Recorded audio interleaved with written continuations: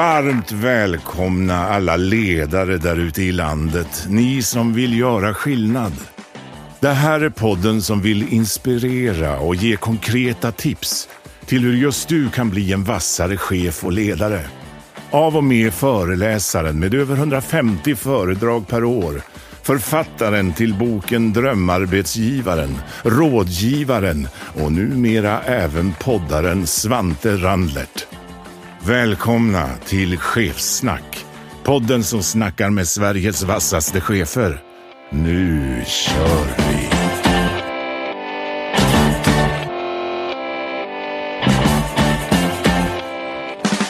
Varmt välkomna tillbaka till podden Chefssnack. Idag, jag har varit glad hela dagen för jag har sett fram emot intervjun jättemycket. Mitt emot mig har jag rikspolischefen Anders Thornberg. Varmt välkommen. Tack så mycket. Du, dagens tema är så många läsare av sig till mig att de är i någon sorts förändring och att de tycker det är svårt. Många tycker att man är ganska hierarkisk dessutom. Ja. Det kan ju inte vara en bättre gäst än du att prata om både förändring från den här hierarkiska till någonting nytt. Så dagens tema är egentligen lärdomar kring förändring men också förändra en myndighet. Ja.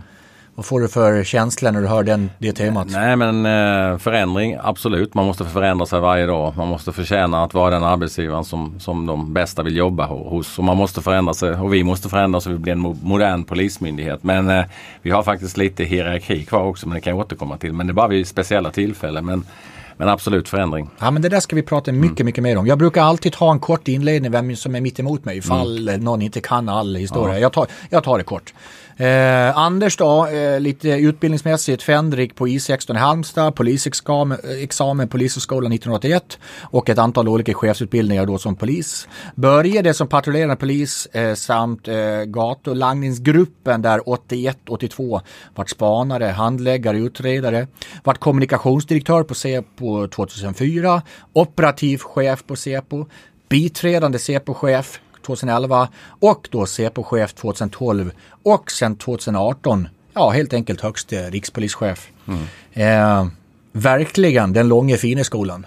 39 år som polis, 40 år nästa år och jag började med det finaste. Jag patrullerade i Gamla stan och på Södermalm.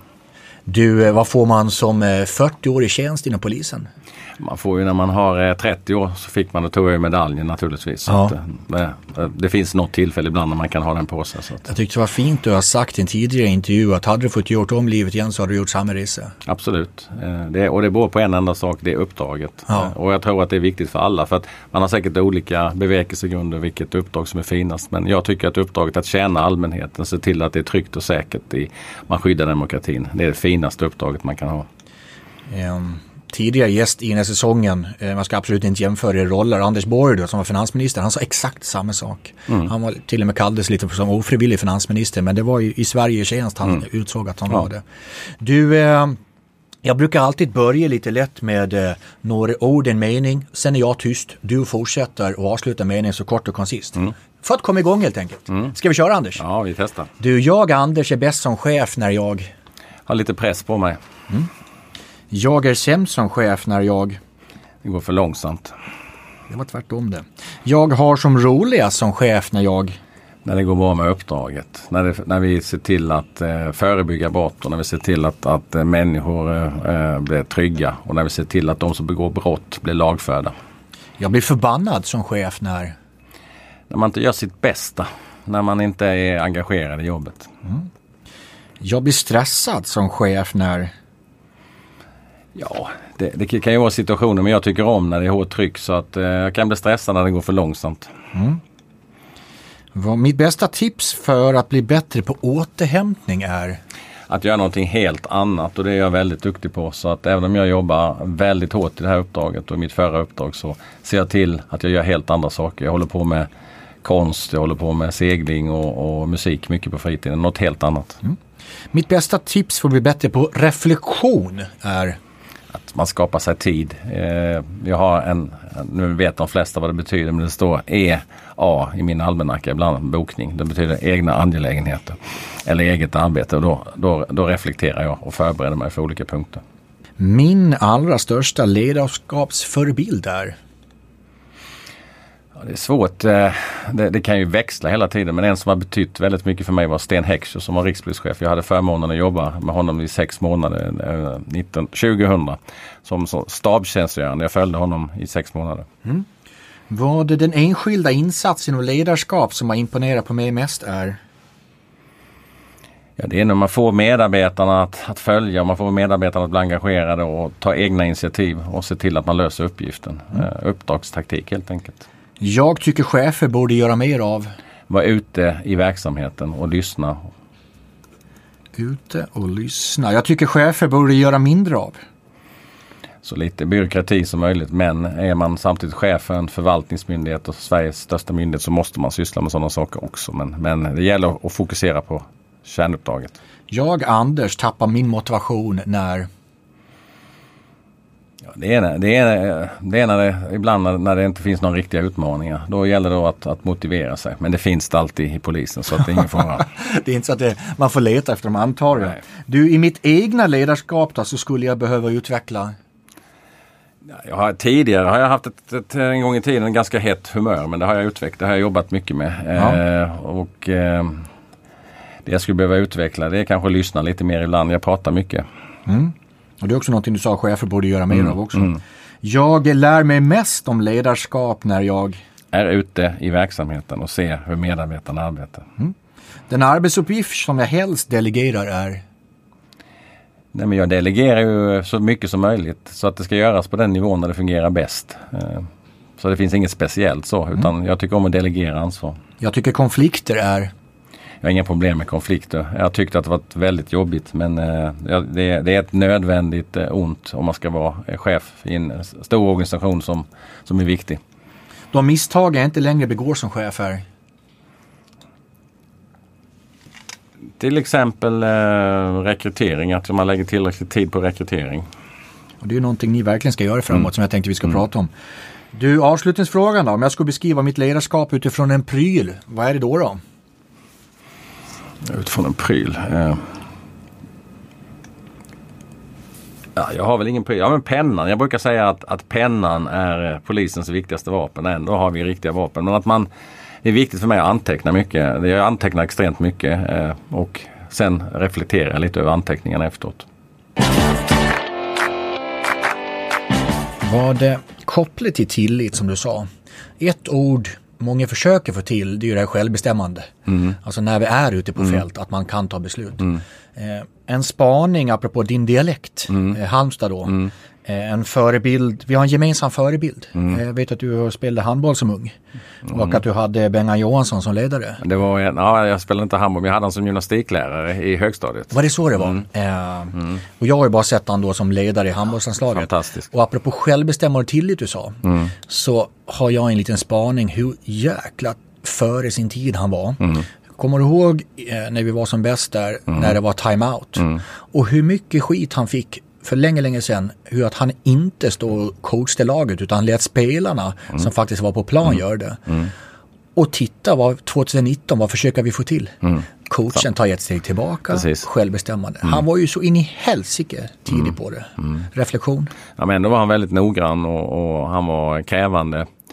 Jag har ju fortfarande ringande i öronen när han skrek åt en när man inte gjorde allting på gymnastik på sådana karaktäristiska Halmstad-dialekter. Men han var en tidig ledare och han spårade människor att göra. Och han hade ju spelsystem som han la upp. Det var ju egentligen inte han som la upp dem. Han lät ju spelarna själva hitta på olika kombinationer. Och när de upptäckte att det fungerade så gav det resultat i vinster. Och i dagens, ursäkta uttrycket, micromanagement, när vi lägger fingrarna, hur han redan då, ni löser det här tillsammans. Ja. Jag tycker det är snyggt. Ja. Och det kanske vi kan ta lite lärdom av. Jag har bara en reflektion också som absolut, jag tänker på för polisen. Jag har ju en dialog med min uppdragsgivare och när de frågar mig, min minister och min statssekreterare, vad kan vi göra för dig? Då säger jag, ge oss färre regeringsuppdrag. För vi får ofta, när det händer saker, jag kan förstå det, när det händer saker så blir det ofta lite nervöst och då vill man ha en speciell återrapportering och så vill man ha kontroll och sådär. Och det brukar jag tänka på i min organisation också. Jag vill ju ha så få rapporter som möjligt. Jag får ju ett regleringsbrev där det står vad jag ska åstadkomma. Och jag tänker att jag och min organisation, vi är nog bäst på att veta hur vi ska hantera det för att nå det resultatet. Men då måste vi följa upp och om jag tänker så mot min uppdragsgivare så måste jag tänka så mot min organisation också. Så inte för mycket skriftliga regler och sånt. I snitt byter en person jobb 10-15 gånger under sin karriär. Det är också en siffra som spås öka hela tiden. I den här snabba förändringstakten är det viktigare än någonsin att hålla örat mot marken och ständigt utmana och uppdatera dina kunskaper för att vara fortsatt konkurrenskraftig imorgon. Poddens partner IOM Business School, de vill uppmana dig och dina medarbetare att inte se lärandet som en enstaka insats utan att göra lärandet till en naturlig del av vardagen. Därför erbjuder IOM en mängd olika korta kurser inom marknadsföring, försäljning och management. De ger dig rätt verktyg för att snabbt bli vassare i din roll bara på några dagar. Vad behöver du då vässa i din yrkesroll just nu och imorgon? Jag tycker att du ska gå in på iom.se och läs mer om deras utbud. Tack IOM. Vet du vad dina medarbetare egentligen tycker om ditt ledarskap? Brilliant, de kan ge dig svaret. Det är företaget som med hjälp av medarbetare och kundundersökningar, coachning och utbildning ger dig konkreta och agerbara insikter om hur du blir en bättre chef. Jag tycker du nu ska gå in på brilliantfuture.se och läs mer. Tack, Brilliant! Vi har varit inne och snudde på ämnet hittills rekrytering. Om jag har förstått siffran rätt, ungefär 30 000 ska bli 40 000. Räknar vi med lite naturliga avgångar så någonstans tummen pekfinger 22 000 medarbetare ska rekryteras. Någonting som gör mig väldigt glad i och med att jag har skrivit en bok som heter Drömarbetsgivaren. Att ni nu har en 5-årsplan. Och det kändes wow nästan för jag såg de här 3 ringarna som du ska förklara mer. Självklart var det ju att ni ska ju fånga brottslingar och ni ska jobba mer lokalt. Men tredje bollen var attraktiv arbetsgivare. Ja. Berätta Anders, tankar? Nej, men det handlar om att vi ska förtjäna att man vill jobba hos polisen för vi ska konkurrera med alla andra. Dels ska vi rekrytera de personerna, män och kvinnor som klarar att komma in på en polisutbildning. Det är inte helt enkelt. Det är många olika färdigheter man måste ha. Det är ganska svårt att komma in i polisen. Det är ganska populärt också. Och sen ska vi rekrytera civila medarbetare som har olika kompetenser som vi så förtvivlat behöver i polisen för att vi ska bli bättre tillsammans. Och om de vill jobba hos oss så måste vi för första. Vi har en sak som ingen annan har. Vi har uppdraget. För det kan konkurrera mot mycket. När det gäller IT, till exempel IT-kunskap och IT-forensiker, IT-tekniker och IT-personal så kan de ju tjäna ganska mycket pengar. Det är stor brist. Men det finns många som inte bryr sig om det. De vill jobba på polisen för de vill se den direkta kopplingen till samhällsnyttan. Så det är vår största konkurrensfördel och den utnyttjar vi nästan lite cyniskt ibland. Men det vill vi verkligen utnyttja för det är så fint uppdrag. Men sen handlar det om att vi måste behålla dem vi har. Vi har haft ett stort tapp innan men vi har faktiskt börjat hämta hem. 1 av 4 poliser som har slutat har kommit tillbaka och 1 av 5 civila. Vi jobbar med kampanjer att ta tillbaka folk. Vi har inte jobbat, den här stora omorganisationen som vi har gjort har tagit för mycket kraft. Så vi har varit för dåliga på karriär- och utvecklingsvägar. Så det håller vi på att ta fram ett program nu för alla polisanställda för karriär- och utvecklingsvägar. Och det går ut mycket på att man ska kunna utvecklas där man är. Alla måste inte bli ledare eller chefer eller specialister utan man måste också kunna vara där man är och kunna få en utväxling om man är duktig på sitt kärnuppdrag. Och sen jobbar vi med arbetsmiljöfrågor och sen har det säkert inte undgått att det har varit mycket diskussion om lönerna för att medarbetarna i polisen tycker jag har alldeles för låga löner i förhållande till det väldigt komplexa och kvalificerade uppdrag de har. Och där har vi lyckats komma en bra bit på väg men där är vi inte färdiga. Så vi måste vara konkurrenskraftiga och när vi ser och hör olika undersökningar som görs på KTH och som görs på bland ungdomar som går ut universitetet och i skolor så ligger vi i många avseenden ganska långt fram med polisen för vi uppfattas som en modern myndighet men varje dag måste vi förtjäna det. I näringslivet gör man om sina kompetenskrav ganska ordentligt nu. På grund av att, om man får kalla oss som kund, vi vill någonting annat. Och vill kunden någonting annat, då måste vi som verksamhet anpassa oss. Ringarna på vattnet blir ju att det vi kunde igår är inte det vi ska kunna imorgon kanske. Nej. Till och med viss kompetens vi inte har anställt innan ska vi nu anställa. Och där är du inne lite på att det är inte bara polishögskolans vi ska ha utan det är tjänstemän och tjänstekvinnor. Absolut. Hur är fördelningen? Vi ska landa, idag är vi ungefär 20 000 poliser och 10-11 000 civila och vi ska landa på ungefär 26 000 poliser och 14 000 civila. Ungefär så ser fördelningen ut. Man kan säga att vi kanske är någonstans 70-30, 60-40 någonstans där. Så det är en polisorganisation, men vi behöver ju då alla andra kompetenser också. Men det är nog i förflyttning. Det är en förflyttning. Hur gör man på traditionell syn på, men de där är inte poliser? Det är en kultur som vi har kvar på en del ställen som vi måste arbeta med. Och då arbetar vi mycket med i ledningsgruppen också. Där har vi både poliser och andra kompetenser. Vi pratar inte egentligen om poliser och civila, utan vi pratar om polisanställda. För alla är lika viktiga för uppdraget. Från den som ser till att våra bilar fungerar till att våra IT-system fungerar. Att vi får administrativt stöd. Att de som utfärdar pass, som sitter på Arlanda och gör pass, eller på en flygplats och gör passkontroller, till poliser som jobbar och utreder och inre. Alla är lika viktiga. IT-kompetenser, jurister, ekonomer, och man kan bli förvånad över vilken kompetens vi har i polisen. Vad är din syn då, Anders, rikspolischef, om jag säger 2 ord, attraktiv arbetsgivare? Ja, men det är ju att man har ett spännande arbete där man kan utvecklas. Man måste få utvecklingsmöjligheter, och det handlar ju om, då kommer vi tillbaka till tillit, att man känner att man inte bara blir tillsagd vad man ska göra, utan att man kan utvecklas. Temat på avsnittet, det var ju lite faktiskt förändring, men också man till och med förändrar myndighet då. Ta oss igenom dina bästa erfarenheter från både Säpo, där du är nu som rikspolischef. Vad har du upplevt, sett, fått känt på som resten av landets chefer kan få ta del av, som kan göra att de tar sig lite längre fram? Men framförallt tänkte jag kan börja på Säkerhetspolisen. Jag blev ju, precis som du nämnde, då, den första kommunikationsdirektören på Säkerhetspolisen. Och det ville jag inte bli egentligen, för jag är ju polis. Jag vill ju bekämpa brott, men jag hade rätt mycket synpunkter på hur dåliga Säpo var på att kommunicera. Hur hemliga vi var, och vår enda stående kommentar. Pratar vi internt och externt? Bägge delarna. Ja. Inga kommentarer. Internt var vi nog lite bättre, men ändå, man kan aldrig bli tillräckligt bra på att kommunicera internt. Det tror jag inte någon organisation är, för det finns alltid ett större behov, men det är viktigt att lägga krut på det. Men jag var med och genomdrev och skrev ett förslag, och så fick jag, den som sa det, han var det, så jag fick göra det då.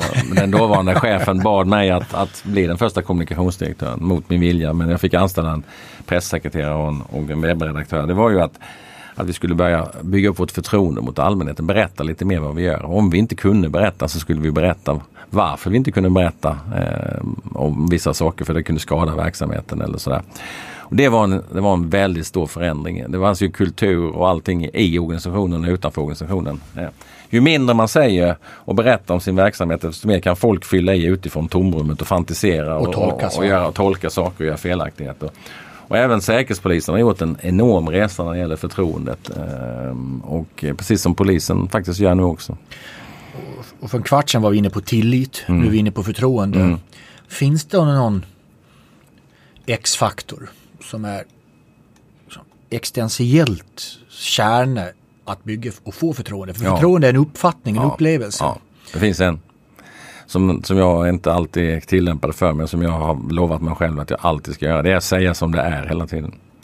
Det är otroligt viktigt. Om jag ska vara en trovärdig ledare i polisen, jag säger som det är. Och det jag säger är inte alltid bekvämt för alla organisationer. Och det jag säger är inte alltid bekvämt för uppdragsgivare och så vidare. Men om jag ska vara trovärdig och vi ska kunna få förtroende av människor, så måste man kunna medge att man inte är så bra på allting. Man måste kunna medge att det finns förbättringspotential. Man måste kunna berätta när man gör någonting bra också, för det är också himla viktigt. Och har man ett problem, vilket vi har idag med väldigt avancerad grov brottslighet i Sverige, så måste alla hjälpas åt. Och det är också en sån sak, om man berättar hur det är, så blir fler intresserade. Jag tycker att vi i polisen har fått en betydligt större förståelse för vår svåra situation av andra myndigheter, av andra organisationer, av medmänniskor och andra, för att när vi beskriver hur det ser ut med våldet bland ungdomar och annat, då händer det saker i socialtjänst, i kommuner, i skolor. Vi jobbar ihop med kommunerna nu som vi inte gjorde innan. Vi säger som det är och tillsammans analyserar vi innehållet, så tar vi fram åtgärdsplaner som vi gör tillsammans för att förhindra att fler ungdomar kommer in i brottsligheten. Och det kommer vara helt avgörande. Säg som det är. Tänk att vi ska behöva ha en podd 2019 med tipset Säg som det är. Det är inte komplexare än så. Jag kommer ihåg en gång i början på 80-talet, jag tror Hans Werthén, jag kommer ihåg honom. jag läste någonstans att han sa så här att om du inte vet vad du ska säga så säg sanningen, sa han. Det tyckte jag var bra. Men jag tror det är väldigt viktigt att säga som det är. Varför är vi så jävla dåliga på det här då? Nu säger jag inte polisen, utan kan du göra någon? Jag tror att det är obehagligt ibland. Man vill kanske ibland försköna sin verksamhet lite. Man är rädd att det ska uppfattas som att man är inåt, att man skadar sina medarbetare, att man säger att det inte är så bra allting, eller till uppdragsgivaren att man inte löser uppdraget lite. Men jag har märkt att varje gång när man beskriver hur det är och hur bra eller hur dåliga vi är, så får man större respekt i förlängningen. Och man hjälper ju sin uppdragsgivare också om man säger som det är, för då behöver man ju vidta åtgärder. Men om man säger att det är fint väder då när det ösregnar, så är det ju ingen som tror på en. Jag har ju en övertygelse på formen tydlighet är trygghet. Och motsatsen att otydlighet är otrygghet. Och lite som, om jag får tolka det du sa med tolkning. Ja, men är det otydligt, då har man rätt att tolka. Och helt plötsligt blir det otryggt. Och ett svenskt samhälle som är otryggt, det föder en massa andra som blir ringar på vattnet. Många ledare som lyssnar på de här avsnitten kan ju tycka ibland att det var en tuff dag på jobbet. Om man är högste Säpo-chef, terrorattacken 7 april, det kan man kalla på riktigt tuff dag på jobbet som ledare. Ta oss igenom reflektion och erfarenhetsmässigt. Om jag var på Säpo i 30 år. Om man ska gå omkring och vara nervös varenda dag för det skulle hända någonting, skulle man inte överleva. Man har största respekt för det. Man måste gå med den där orokänslan i magen. Men när det hände så satt jag i ett vanligt möte och då kom det in en medarbetare och sa att det har hänt någonting på Drottninggatan. Och så återkom och så gick han ut och så kom han tillbaka efter 1 minut och sa det verkar som det är en terrorattack. Då bröt vi mötet, så gick jag in på mitt rum, så gick jag 5 minuter gick jag bara runt på rummet. Gick runt skrivbordet sakta och funderade på vad jag skulle göra. Och sen under tiden så startade medarbetarna. Vi hade ju, då går vi tillbaka till hierarkisk organisation. För då vet vi exakt vad vi ska göra. Då bildar vi en stab och så har vi det i polisen också. Och då finns det då olika befattningshavare. Det är en som bestämmer, men det är massa som föredrar, kommer med olika exempel. Och så säger man, då kör vi så. Vi har de här omfallen, vi har med de här underrättelserna, vi har med de här delarna. Och då, det maskineriet, vi blev överraskade i 1 sekund så tryckte man igång det. Men jag som strategisk chef måste ju då fundera på, vad ska jag göra? Vad innebär det här? Det innebär att man måste kommunicera med allmänheten. Jag tog kontakt med dåvarande rikspolischefen Dan Eliasson. Jag åkte över till polisen. Vi framträdde tillsammans i media inför svenska folket och talade om att det hade skett ett terrorattentat. Vi hade med oss duktiga operativa chefer som fick berätta vad polisen gjorde operativt. Och vi var med på de 2 första presskonferenserna. Sen drog vi oss tillbaks och sen fortsatte vi med att jobba med att skapa uthållighet och informera uppdragsgivare och ta de delarna medan de operativa skötte det. Så att jag tror att man måste kunna växla tempo. Och det skiljer kanske polisen lite från andra företag och myndigheter, att det blir på liv och död och då måste man helt plötsligt växla från en tillitsbaserad organisation till en hierarkisk organisation just i den situationen. Även om man har tillit till medarbetarna i sina respektive funktioner. Men det är kanske någonting värt för andra organisationer att tänka på, att det finns 2 lägen. Crisis management, eller kan det ju lika gärna vara. Man måste ha 2 lägen och då måste man ha övat på de här sakerna och man måste veta vad man ska göra. Man måste ha checklistor, man måste få in rätt information, man måste göra bedömning, analysera och fatta beslut om åtgärder. Jag vill tacka poddens sponsor Dagens Nyheter, DN. Jag tror både du och jag kan komma överens om att i dagens lite, vad ska man kalla det, alternative fact och kanske lite snabba och ytliga korta artiklar om det mesta, det är det som omger oss just nu ganska mycket. Motpolen till det här och det som jag gillar med just DN är ju att deras journalister, de verkligen ger oss rätt sammanhang och fördjupning på det helt enkelt du och jag bör veta lite mer om. Genom Chefsnack nu, den härliga podden som du nu lyssnar på, så har jag och DN gjort en deal som innebär att du kan få läsa DN digitalt de 5 första veckorna gratis, kostnadsfritt. Jag tycker du ska direkt gå in på dn.se/Svante och ta del av erbjudandet direkt. Tack DN! Försöka lite spåkulor då. Vad tror vi ledarskap 2030 är? Du som som började där på I16 och började som polis 1981. Om vi tittar fram någonstans, ja men låt säga 2030 då, vad säger vi är ledarskap 2030? Jag tror det är svårt att säga exakt hur det kommer att se ut då, men det utvecklas ju hela tiden, men ibland går det tillbaks. Det är ju som konst eller kultur också, cirkeln sluts ju. Man går tillbaks, nu är det 60-talsmöbler och 70-talsmöbler som är modernt.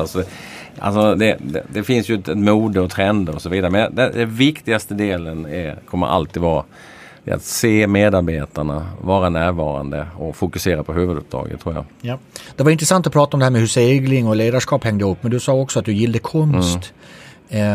Jag har ett citat av dig som jag tyckte var intressant, som jag tror vi kan göra en koppling till ledarskapet. Du sa det så här, men du skapar inte själv, men du trivs allra bäst när jag ser en konstnär skapa i en ateljé och känner doften och färgen och hör hur de tänker.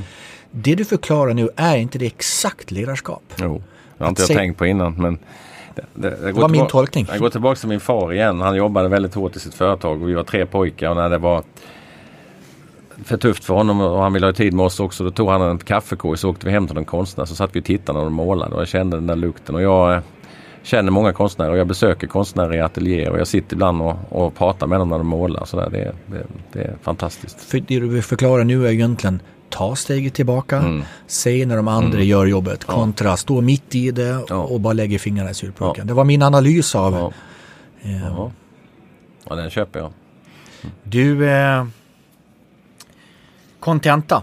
Vi har pratat nu en timme drygt. Jag, rikspolischef Anders Thornberg, hävdar att de 3 bästa tipsen till Sveriges chefer är...